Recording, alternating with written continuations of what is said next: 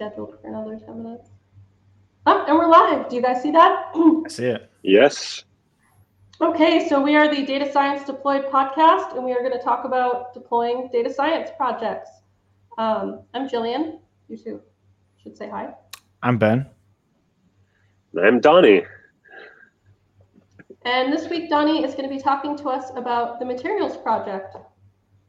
So can you give us just a brief overview of what that is, first of all, and how you came to know about it? Sure, thanks. Yeah, so the Materials Project, people can go to materialsproject.org.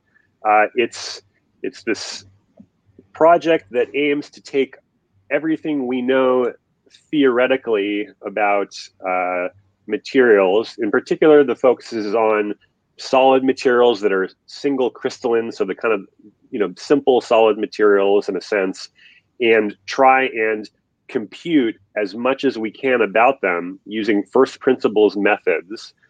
So going back to things like the Schrodinger equation and stuff that traditionally takes a long time to compute, but because we have supercomputers and lots of compute power now, it turns out there aren't that many known materials. There aren't a billion. There are tens of thousands, and so we try and put all of this computing power against them, and to give this open web-based database to help people essentially innovate with materials. Materials discovery for new applications. If you kind of can correlate, certain features, like in machine learning, featureizing, and certain things that might correlate with certain properties or outcomes you want in your devices or applications. You might be able to find better materials than you already have, or not. And the big benefit here is the director of the project, Christine Person, used to call it the Edisonian approach. So there used to be, and it's still a big case in the materials industry, this trial and error approach where, the lore is that Thomas Edison just tried a bunch of materials for the original light bulb filament and eventually came upon tungsten as something that worked. They just tried lots and lots of materials in the lab. But the idea is we can maybe do lots of experiments in the computer faster and cheaper. And we can, screen lots of materials and then know, okay, these are the actual experiments that I want to do. So it should hopefully be a lot faster than the trial and error approach, where you might take a decade or more to get from discovering a material and testing its properties and et cetera, et cetera. And there have been several great, outcomes from the Materials Project. One of Duracell's newest batteries, uses a material that was born out of this work, out of the co-founders Christine Person and Herben Ceder's original work on it. And there have been lots of papers that have said, yeah, the Materials Project really helped us screen the space of materials that we thought would be interesting, and then we followed up with experiments or more time-intensive computations. And it was sort of step one for us, helped us kind of narrow our focus. So that's sort of the point of that, and to make it kind of generally available. It's sponsored by the U.S. federal government, Department of Energy, and other people that have thrown in, and it's sort of just to benefit innovation. So it's kind of openly accessible, and to try and do this open science thing, and it is one of the first computational materials databases of its kind. So yeah, that's the Materials Project. My role on it was it was my last full-time gig, and I started on it, and I was the principal web developer and sort of back-end data engineer for the website and that sort of thing. So yeah, I sort of know the ins and outs of lots of scientists who published publications associated with this and wanted to sort of get their work up there. So it wasn't just giving their data out as dead trees, as PDFs, dead data. People could look at figures. It's sort of, oh, I can go to this website and get this data and use it, and I can explore this algorithm or this data model that they created, and I can use it to predict my own materials. And so it's kind of really usable that way. So that's sort of the big idea, not just sort of static pages of data and tables, but like apps where you can go in and plot something and type in a different chemical formula and get the kind of thing you're looking for. So yeah, real fun project. Lots of wonderful people over the years, and it's still going. Yeah. That's so interesting. I had no idea you could just like run around pre-computing materials, like just, use a computer and run through a bunch of simulations and this, I want this. Is that kind of the idea there? Yeah, that's kind of the idea.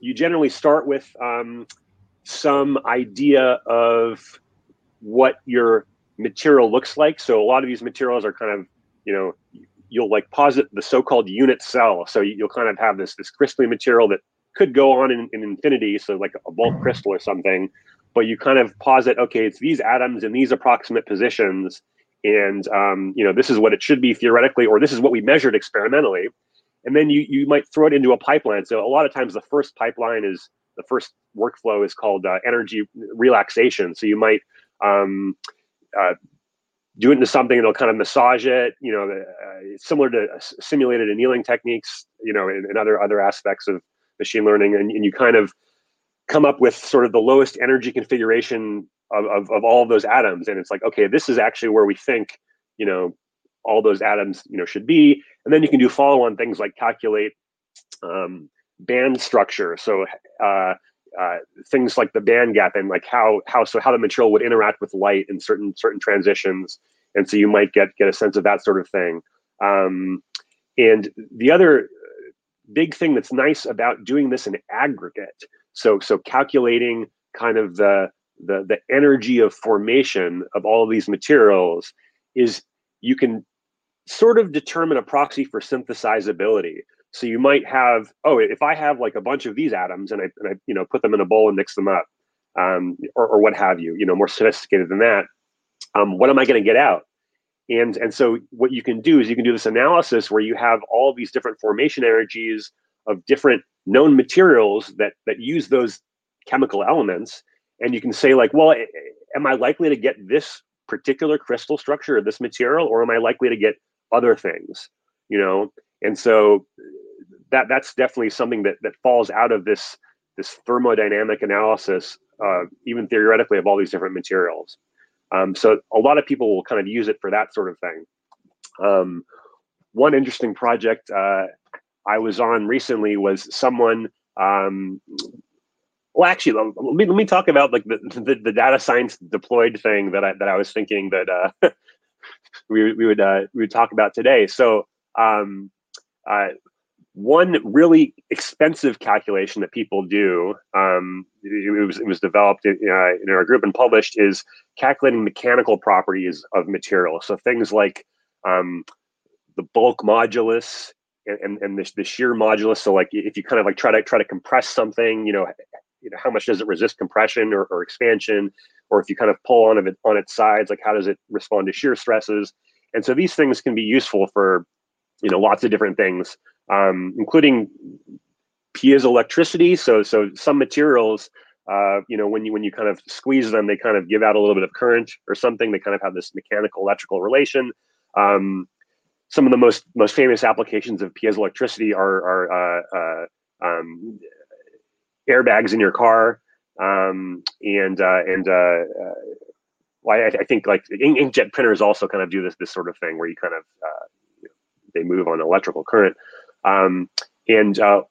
One thing we did is we calculated a bunch of these, but they're expensive calculations. Even though we have a lot of compute power, we have millions of CPU hours, so we were able to calculate a few thousand of them for the tens of thousands of known materials we have.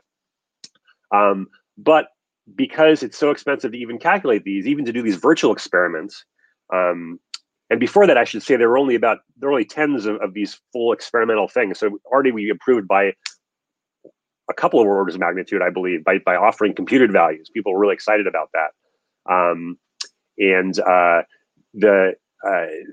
But what we did is we collaborated with some people and came up with a machine learning model, right? A statistical learning model based on some features to try and predict some of these properties based on some of the computed materials data we have and based on our theoretical knowledge of the structures of these materials.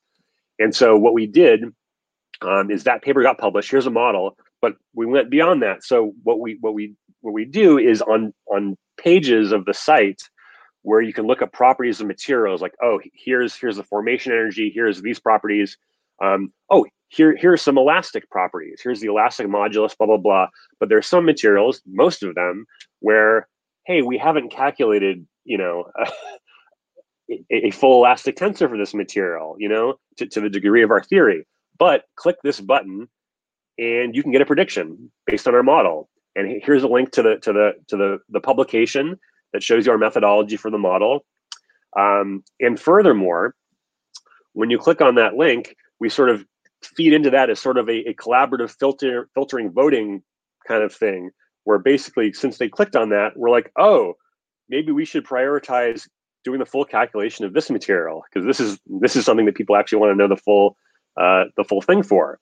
And so in that sense, you can have this kind of feedback loop where you might calculate those new things and then maybe retrain the model. We sort of didn't get around to that. But so yeah, we sort of deployed that model, and so that paper gets more citations because people don't have to like download the full, whatever, load a VM, deploy it, and like run the model on their thing. They can, if there's a material in the materials project that they're interested in calculating, like running that model for, they can click a button and then run the model and then cite the model, because academics love citations, and so they'll cite the model, they'll cite this, and yeah, and they'll also know that, like, oh, we might actually calculate that thing. We have many other priorities. We have different grants, so we might want to do things other than calculating mechanical properties. But we've sort of noted that there's been a vote for that thing. So that's sort of my data science deployed story for that. I have a question about that model. How good does a prediction of these properties have to be for it to be useful in another paper or in other research? Yeah, great question. So I think definitely what's nice about this stuff is, it's just sort of a first step. So people might get predictions, and across a variety of materials, they might correlate that with structure, and they might be like, oh, I think, I can see a trend here, and this means this is the kind of experiment that I do. But they won't necessarily report it as a thing. And the other great thing is the model comes with built-in caveats. So, for some of the things, there are different kinds of classes of warnings. So, someone might click a button and get a prediction, and there'll be a specific warning that's saying, like, hey, this material has these, has this class of elements in the periodic table, and like the model is known to like systematically like do this weird thing for these kinds of elements. So like specific warning here, not just like, oh, generally this model has like overall, mean squared error of blah blah blah, but it's like, oh no, this specifically, like, it might be wrong. So definitely caveats, and like there's a link right to the paper there. But yeah, there's also definitely that specific warning, because a lot of times it's better than like having it be fine print or something. So yeah, we definitely do that sort of thing. We do that in general for a lot of other predictions. So like another thing we have is we calculated X-ray absorption spectra for a lot of materials. And yeah, we have a big warning about that. Like, hey, uses this theory, blah, blah, blah.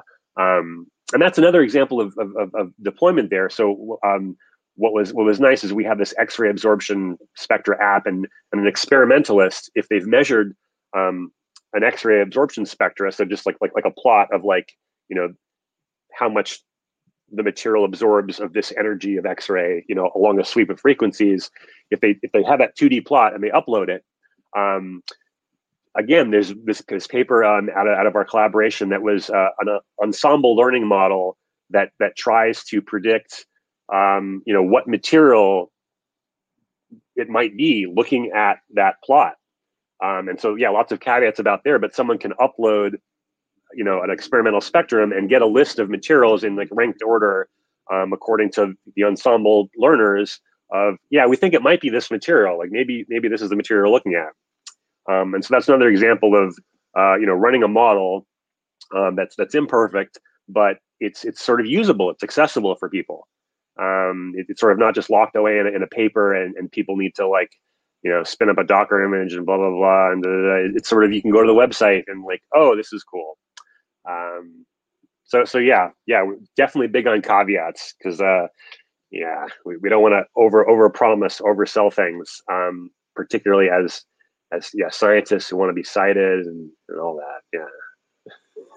And am I right that the consumer is other scientists? So the caveats are actually useful. They're going to be read by a human who's going to take that and think about it, instead of you're not making some automatic decision based on this prediction. Is that correct? That's correct. Yeah, it's definitely our traditional focus, by necessity or whatever, has been the human in the loop kind of stuff. So yeah, it's definitely a way of scientists to disseminate information to other scientists. And we get a mix of people. Certainly there are lots of other computational scientists who kind of will look to the materials project for the various parameter settings, and they'll kind of want to reproduce results. And they're like, oh, you were able to calculate the formation energy of this structure, and it has tricky elements. And I wasn't able to get mine to converge, but I see you have, so maybe I'll use the materials project's published parameters for that sort of thing. And so you'll get computational scientists trying to advance the state of the art of the theory by using some of our data. The other hand, the other thing we're really excited about is non-subdomain specialists, like experimentalists, people who don't know about density functional theory and running these calculations, and are mistrustful of these theoretical results, and they'll go to a page for a material and they're like, I've measured the band gap of this. That is not the band gap of this material. What is going on? And so we try to be careful about, okay, this level of theory, in that case specifically, there's a certain technique we use that systematically underestimates the band gap and is known to. But what's great is it's consistent across all of the materials, so you can see trends. So it should still be useful, but it's not meant to replicate the experimental result. But yeah, we definitely want to help experimentalists a lot do that. And material science is such a broad field. People are working on lots of different things. Integrated circuit devices, mechanical things. There are lots of different properties and ways you can process materials, and we only do a small part of it. So like single crystalline things. So we don't deal with defects because those are hard to simulate. We don't do them across the board. But yeah, there's just a large variety of people that we want to help, and so yeah, we try and make things accessible while still being as precise as we can using common language. Yeah. I really like that you guys have this idea of human in the loop. I'm always really interested in people who are doing these kind of projects, and not just how you tackle it from a technical point of view, but also from just a talking to people point of view. Because sometimes I always like to say that while we certainly have technical problems, I think we have way more people problems, particularly in tech. So how is that something that you guys dealt with, and what kind of decisions did you make along the way to make sure that you were going to have something that, okay, no, at the end of the day, this is supposed to be accessible by people who want to do science and maybe aren't going to be running these calculations themselves? Yeah, great question. I mean, I think one of the strengths of the project was it kind of being embedded in a research group that was sort of doing a lot of things and wanted to sort of get their data out there. We had, our director, Christine Person, was great at bringing people together. One thing that was good about the organization of the project is there are multiple principal investigators, multiple kind of lead people on the project that represent different aspects of the space and different interests. There were computational people, experimental people, people at different institutions. We had people in Berkeley, California, people at MIT in Boston, people in Belgium, people in Long Island, San Diego, kind of all around. I think one thing that was good is we had a weekly meeting where people just kind of came in and discussed the state of things and what they were working on. I think it was good to have FaceTime with people. So we were doing Zoom long before everyone had to do Zoom, etc. Because we were a distributed team. But it was also great because we also shared an office, and so we got to have contact with postdoctoral researchers and graduate students, and lots of people are doing that sort of thing. Another great thing for collaboration, we had a channel, we had like a dedicated Slack room that was the channel that was good for coordinating with people. Also, a lot of our development, all of our development, was done through a GitHub organization. So a lot of our stuff is open source. So yeah, a lot of great communication facilitated through protocols around pull requests and issues and discussing things and that sort of thing. So that's really great for collaboration, making sure everyone's voices gets heard as something in addition to the meetings, the in-person meetings. Let's see.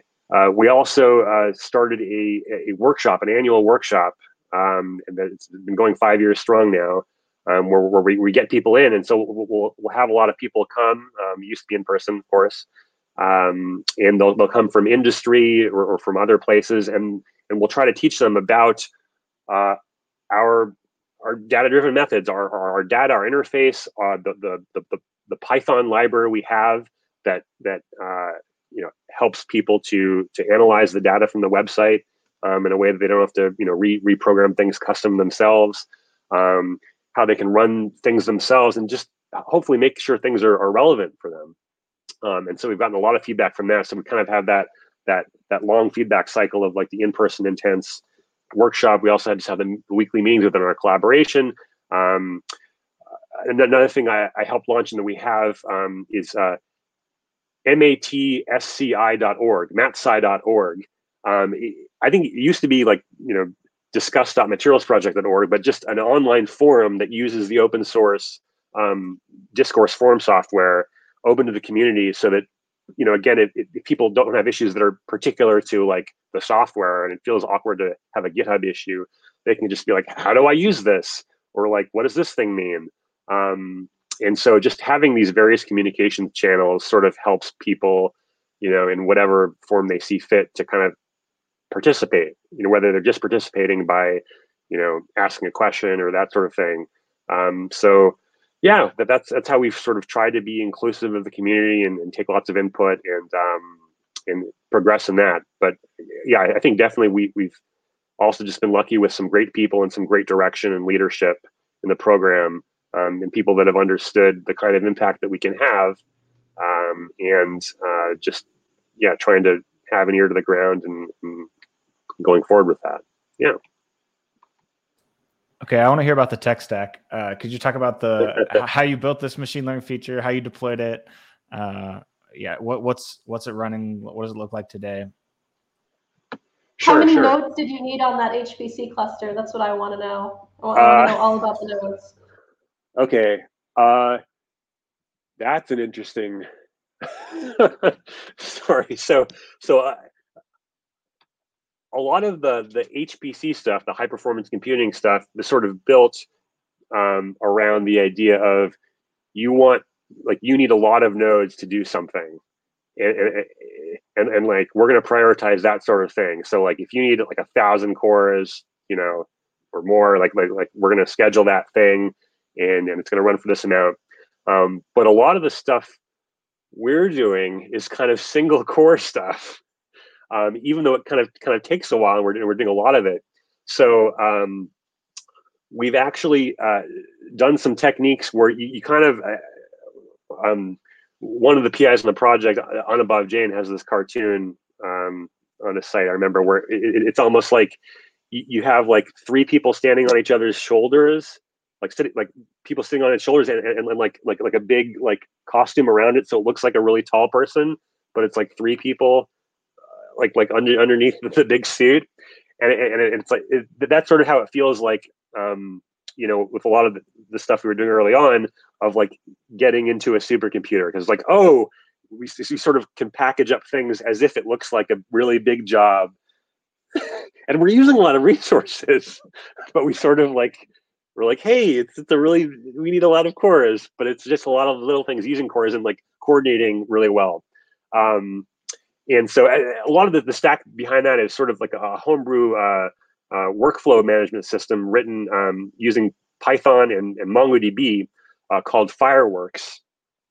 So you'll like launch Fireworks, and those are your little jobs. And that's actually been great. It's gained a lot of traction outside of the material science field, and it's one of the supported workflow management systems at the National Energy Research Supercomputing Center in Berkeley, where we are. So a lot of people are using that. It was sort of something custom, built for like our needs, the needs of this small community that wanted to have easy interfaces to running workflows on these HPC systems that use these scheduling systems like Slurm, and how do you run a supercomputer versus public cloud or whatever. So it's great for that, and sort of setting up the configuration files for these batch systems, but doing it in a way that sort of makes sense to you, that maybe makes more sense to someone who's familiar with something more like Airflow or something like that. So yeah, that's a big part of our stack of running this Fireworks system that's Python and MongoDB based. Yeah, one thing was really nice, and I think has worked out well, is we made a big bet on MongoDB early on. The project started in around 2011, 2012. I didn't join until a little later, but MongoDB was new then. But there was a small team at the time, and there was this one guy, Anubhav, who was a postdoc, and things were done in SQL. But it was so hard with research to have to keep doing database migrations and schema changes, because let's add more properties. Let's do this. We think it should look this way, because in research you sort of don't know exactly how you want to structure the data all the time, or like new properties. And so the scheme was constantly changing, constantly evolving. And so we found it was a bit better for that environment to have, to go more along the spectrum to schema on read, essentially, and put a little bit more weight on the application layer, and be able to put more flexible stuff just in JSON, in the MongoDB, and certainly index things as we needed. Mongo is great with indexing, but to kind of sort of have that sort of thing. And so big MongoDB shop, and Python. The website.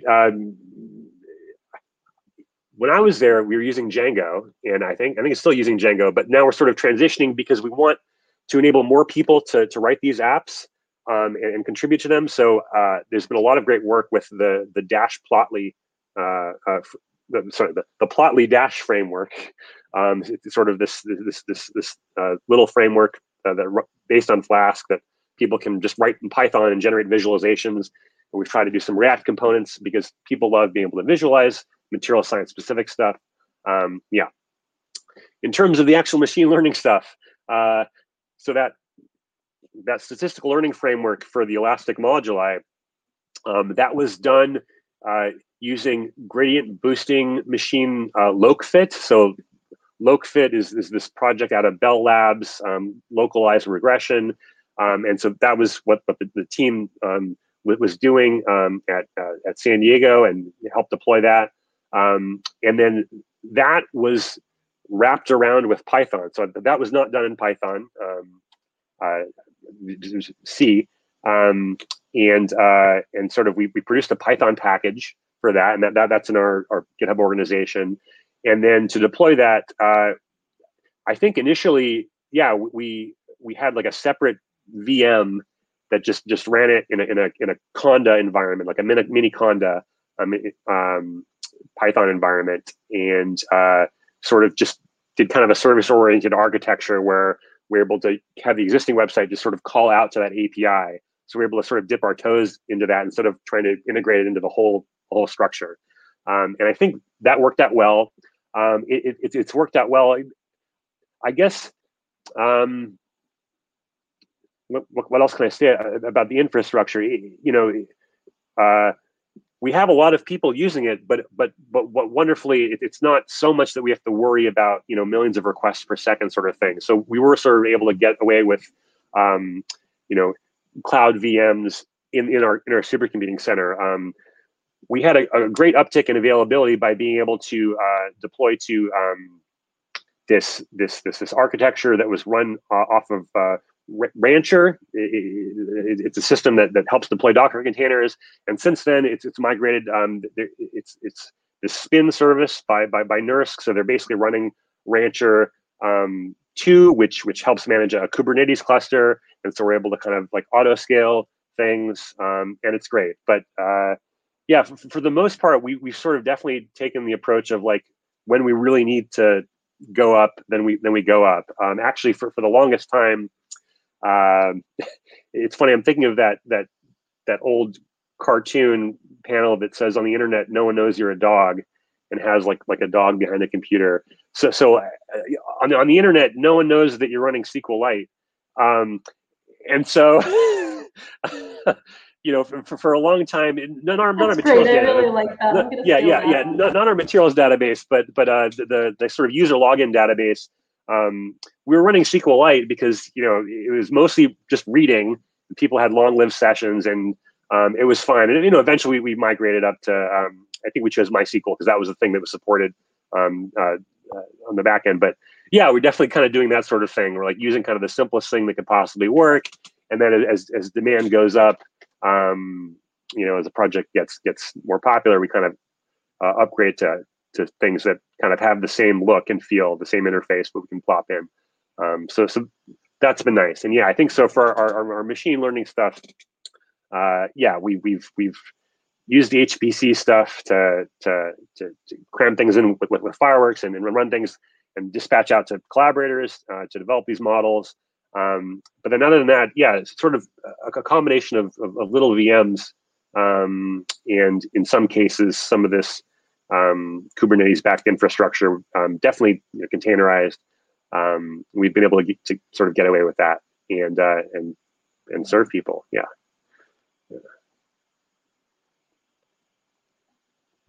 That's really great. So to kind of go back to the data modeling for a little bit, and I don't know a whole lot about material science, but do you guys have the same kind of issue that the sort of data within the materials is just not well suited to a tabular structure? So like being able to build a relational database that actually is kind of at least like a little bit intuitive and models the data well is just a really, really difficult task, because I know that's something that constantly comes up in biology. And so sometimes people are like writing their own database backends and this and that. And then more recently, people have come out with the different graph APIs, and I guess everybody's happy with that. So the biologists finally found something that they're happy with. But I don't know, does that same thing happen in material science, or is it like, no, we're good with tables, we like our tables?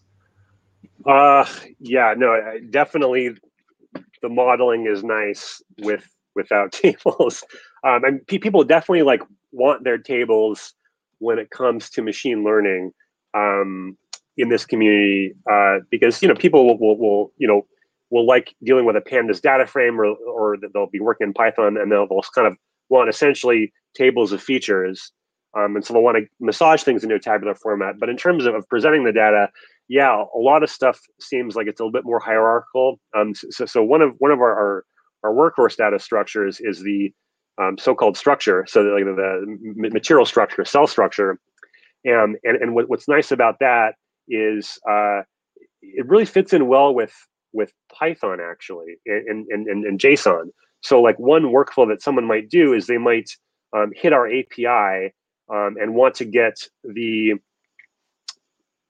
physical structure, the sort of coordinate structure, the mathematical coordinate structure of a material, and they'll download that, and that will be a JSON object that'll have multiple fields, and it might talk about the lattice and the different sites of the lattice, and all these sort of attributes, and they'll actually load that directly into their Python library through the Python wrapper, and essentially that dictionary, that nested dictionary, goes to the input of a class constructor of a structure object in the Python package, and then you can use object-oriented techniques like, okay, given the structure, call methods on it, like take it to this kind of file so that I can pass that to my simulation, or like dot plot it, so you can do all these sorts of things where people can get their hands on the data in this really flexible format. And they're not really so concerned whether it's a table or not. It's just kind of like a bunch of metadata that they download through the wrapper, and now all of a sudden they can program and do autocomplete in their editor and their Jupyter notebook with it.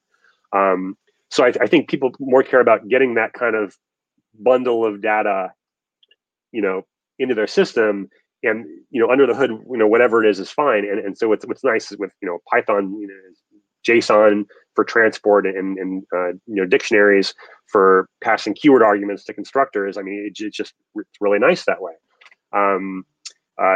But yeah, I think people also just like some of that hierarchy and being able to do that. And one thing we've been able to deal with in terms of documentation is our document hierarchical structure.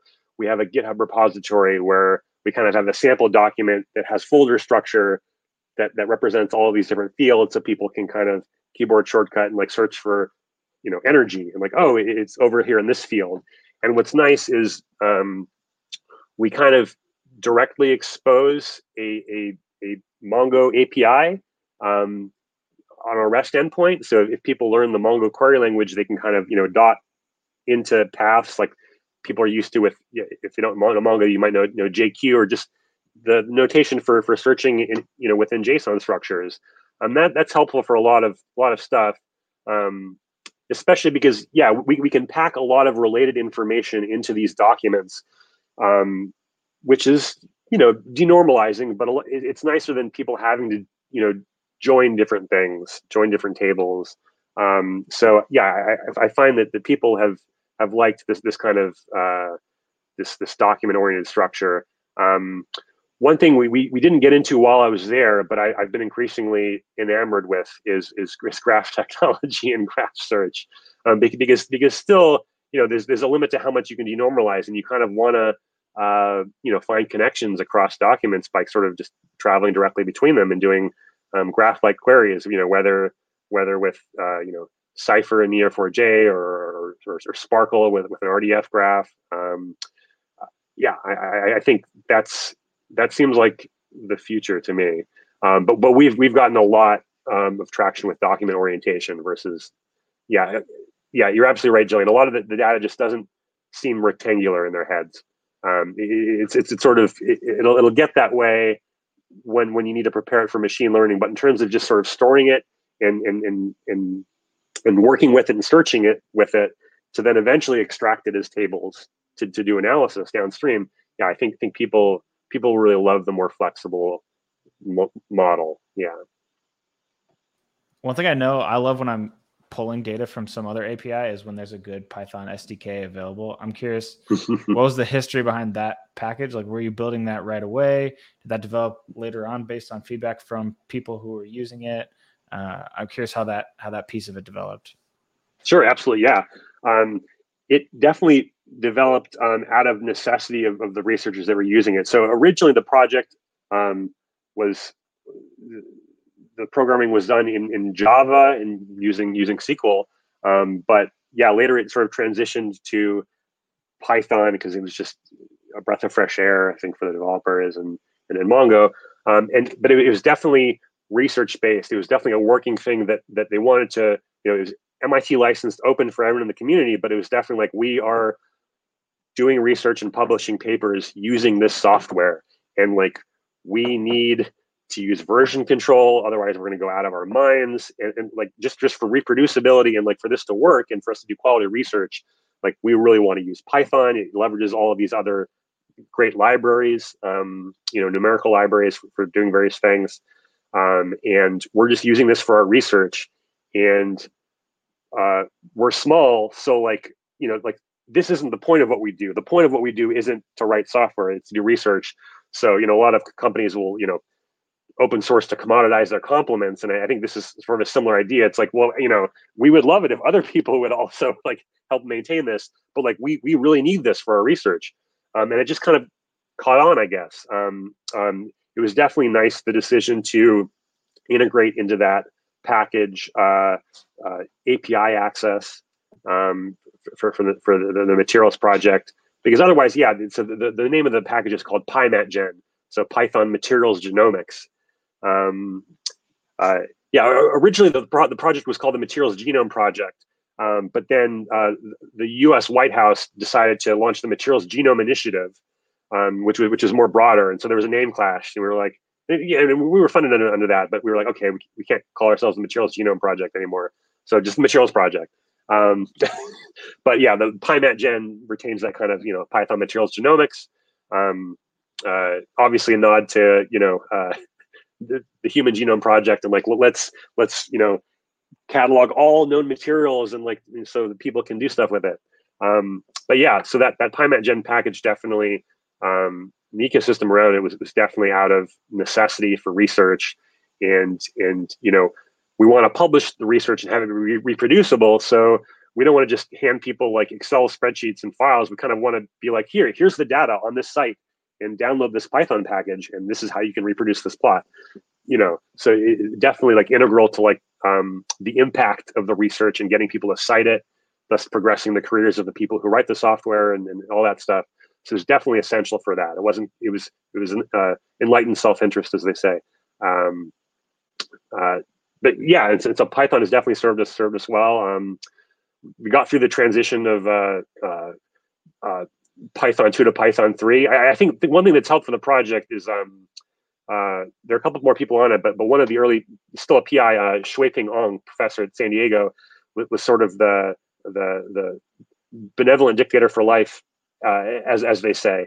And so he was just very good at organizing the project. And at one point, he was like, okay, and like handling really great software development practices of like deprecation notices of like functionality, and like, okay, this version of PyMatGen will be the last one to support Python 2, and that sort of thing. So I think just we really lucked out on a lot of the governance aspects of people involved in the project, and them being really stellar researchers, but also just really with an eye towards software engineering and the importance of tool building.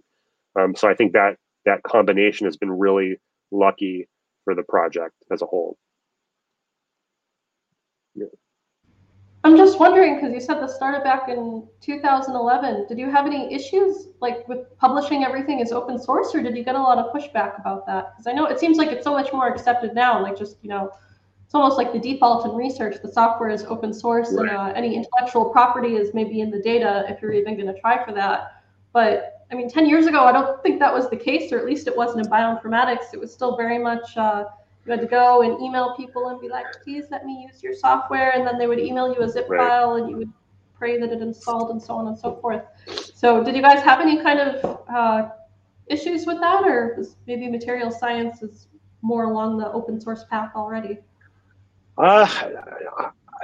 So I wasn't around for the very early years, the first couple of years, but I suspect it has a lot to do with the decision makers of the leaders involved, and the institutional support, and like culture. I think still with a lot of stuff, especially in industry, things aren't so open, with proprietary information. But I think just something about, we were, it sort of started out of MIT, which it has a tradition of a lot of openness. The GNU project out of it, the MIT license, and MIT OpenCourseWare, and kind of that tradition of like trying to get things out. And then it transitioned to Lawrence Berkeley National Lab, which again, Berkeley, California, also like a tradition of Berkeley system distribution, open source Unix, and like a lot of kind of that kind of culture of like opening things up, and it being a U.S. Department of Energy lab, so a lot of federal stuff, taxpayer funded stuff. There's a lot of push towards that, and niceness towards that. The other thing, I think just also our director, Christine Persson, was also very sort of personally adamant about it. I don't know what that's about. She's half Swedish, so maybe part of that kind of, pirate party ethos or whatever of like, there's sort of a lot of stuff about digital openness out there. But I think just, sort of a combination of personalities just sort of really wanting this to be open, and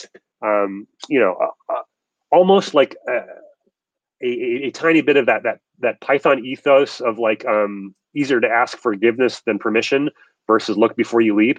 The tradition in Python is to just do a try except rather than you kind of just like, okay, let's like let it fail, and if it fails, okay, fine. And so I just feel like there was a lot of that. A lot of the personalities involved in the leadership of the project weren't, and thus this sort of a flywheel effect, because you sort of attract people who are interested in that and who want things to be open. And if there's ever kind of a gray area of like, oh, we could go on either side of this of open or closed, like having the culture being like, we want to push towards the open and see if we can go over like the minimal, what we perceive as minimal activation energy to like get over that, and like coordinate with our site licensing office to like make that happen. I think there was just a lot of that personal drive with a lot of the people, just believing that this was going to be the future of the field, and that it wasn't giving up anything by being open. That it was sort of creating a bigger pie. I just feel like there was a lot of that kind of personality driving stuff, and the sort of other people saw that it was successful, and sort of whether it's the cargo cult effect or not. I mean, I think things just sort of got a little bit more open, and then the field sort of progressed and took the lead, and sort of, I guess we were the first penguin to jump in the water, and then everyone's like, okay, I guess there's nothing lurking down there. We can all jump into. So it definitely was one of the first open computational materials databases, and I just think a lot of that has to do with the people involved, and specifically on the project, but also in the institutions that had a certain ethos around openness and drive towards that, where they were and where they came out of, and it's one of those things.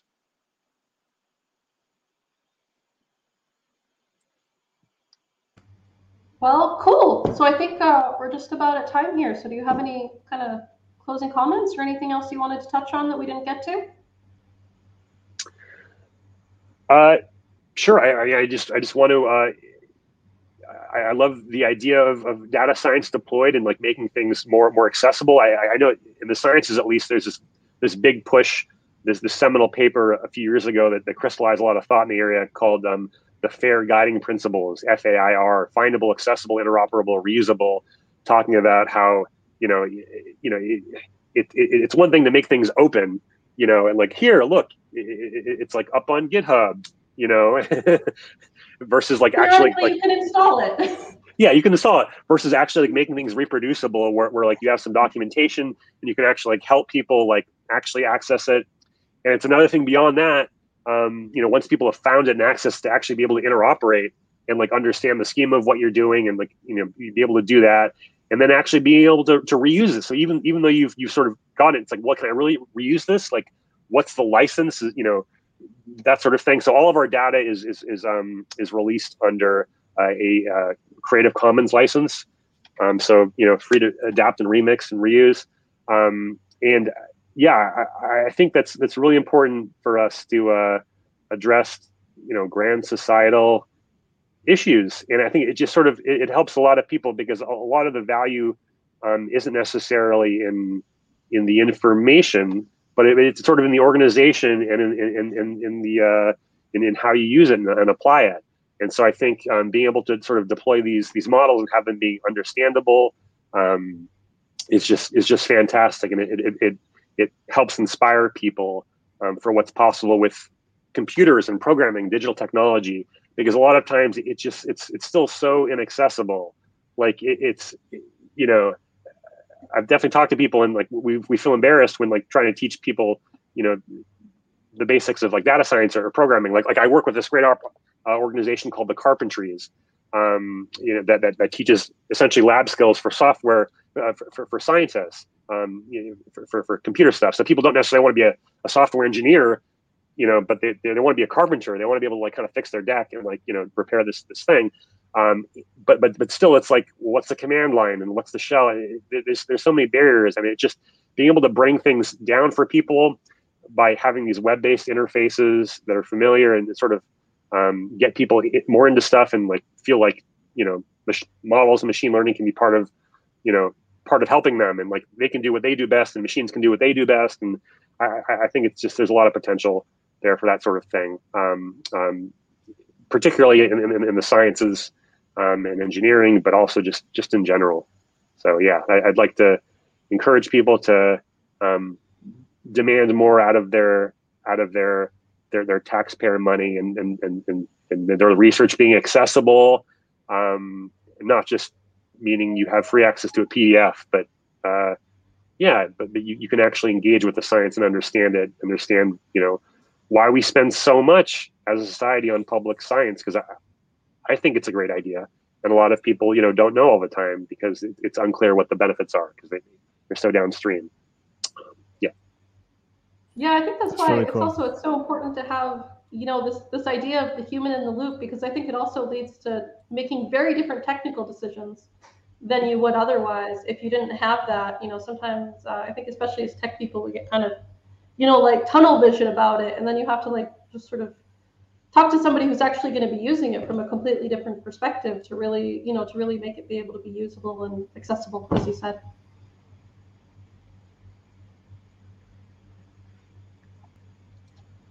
Yeah, I couldn't agree with you more. Yeah. All right. Anybody have anything else? No. No? Cool. All right. Well, that's been it. First episode. Woo! I'm pretty sure it's even live. All right. Well, thanks to you both, and bye-bye, and talk to you next week. Yeah. Looking forward to it. Bye.